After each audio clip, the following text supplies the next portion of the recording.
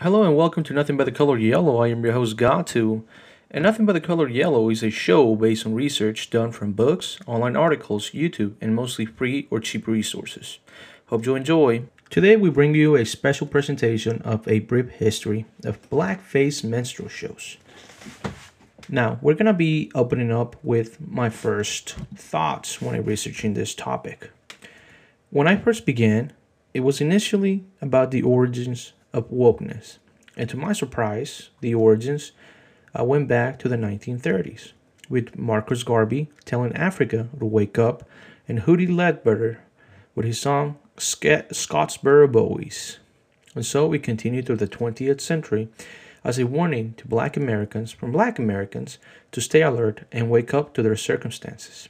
It later evolved to become a warning to people in general to stay awake to the ever changing world and the threat of fascism. That lasted, of course, until the early 21st century, where it has become a way to describe a naive individual and his erroneous ideas. Yet, for others, it still remains a warning to stay alert to the dangers of authoritative control. This, of course, is all my opinion. What caught my attention, however, were the blackface minstrel shows, something that I was somehow unaware of. I heard, of course, of blackface, but I was still surprised of what I learned.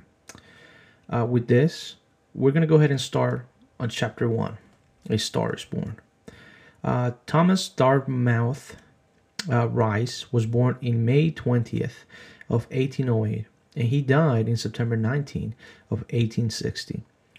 He is regarded as one of the fathers of blackface minstrels.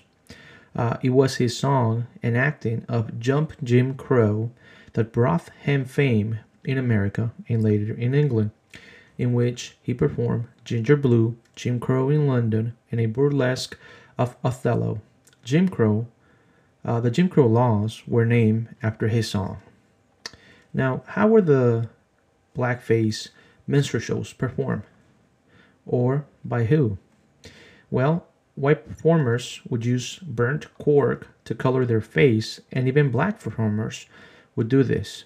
They performed using two caricatures of African American stereotypes.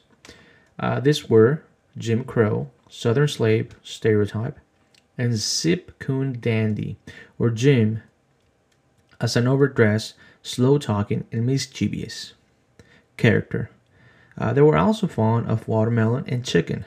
There was also a clown, and there were, of course, perhaps more that I am simply unaware of or that I was unable to find. But these were some of the most popular stereotypes.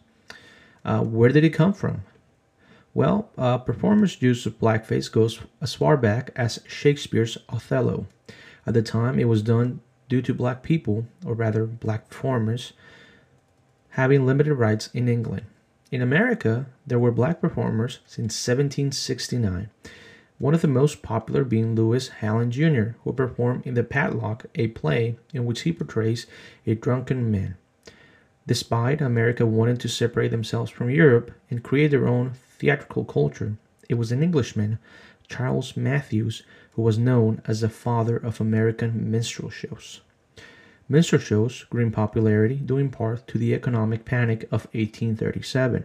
Theaters who prior to this would not allow the shows, and the ones that would allow the minstrel shows in a small capacity, began to make blackface minstrel shows more common due to them being cheaper to put together. Why were they popular?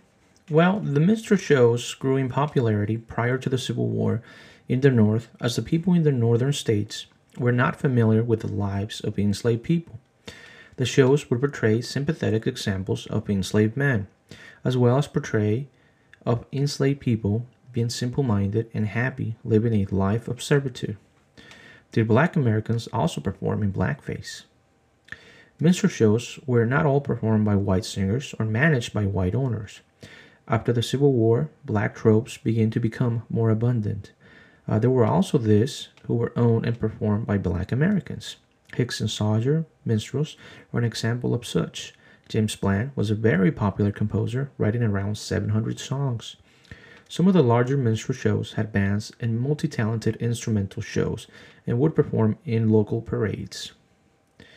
In 1876, Calendar's Minstrels were the first all-black performers to perform without the makeup, yet continued to perform using the established stereotypes.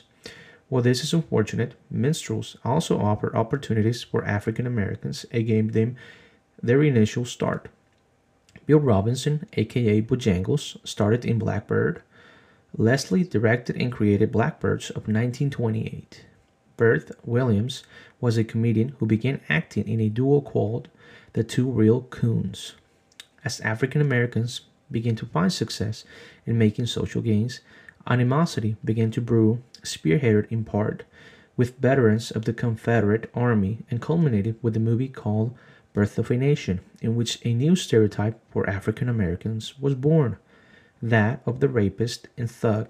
The KKK gained major popularity after the movie, and lynchings and accusations were occurring with more frequency, causing a migration to the north from African Americans who were being harassed in a violent fashion, and of course opportunities that the South was not able to provide at the time.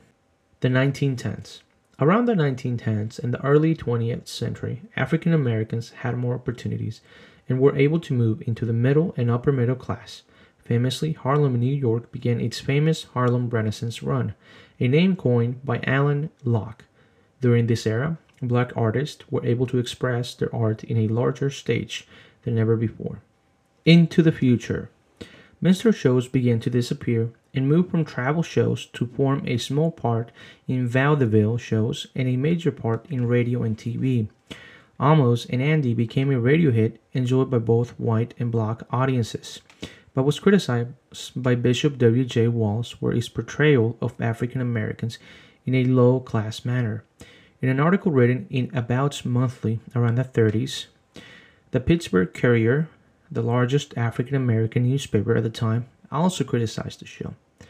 At the time, the counterpoint was made that many negative portrayals of white people existed, but of course, it was the lack of alternative shows in which African Americans were shown that made the point moot.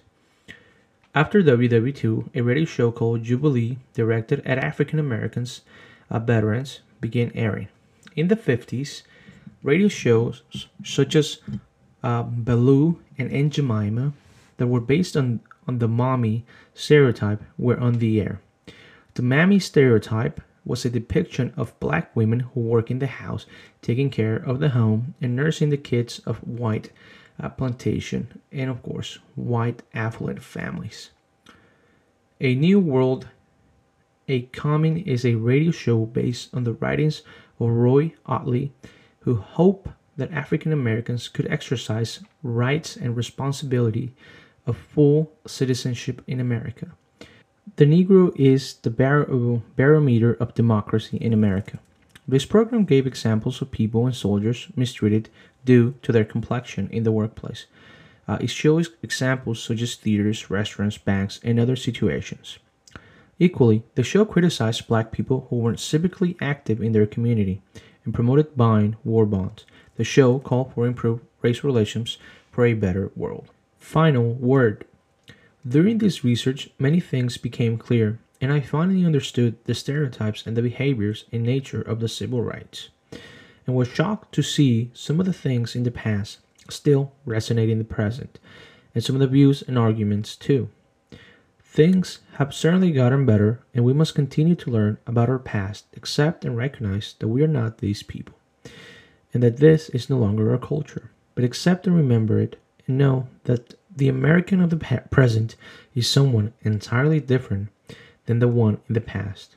And the reason to remember the past is to keep the values that got us to the present, while remember our mistakes so that we won't repeat it. Thank you for listening.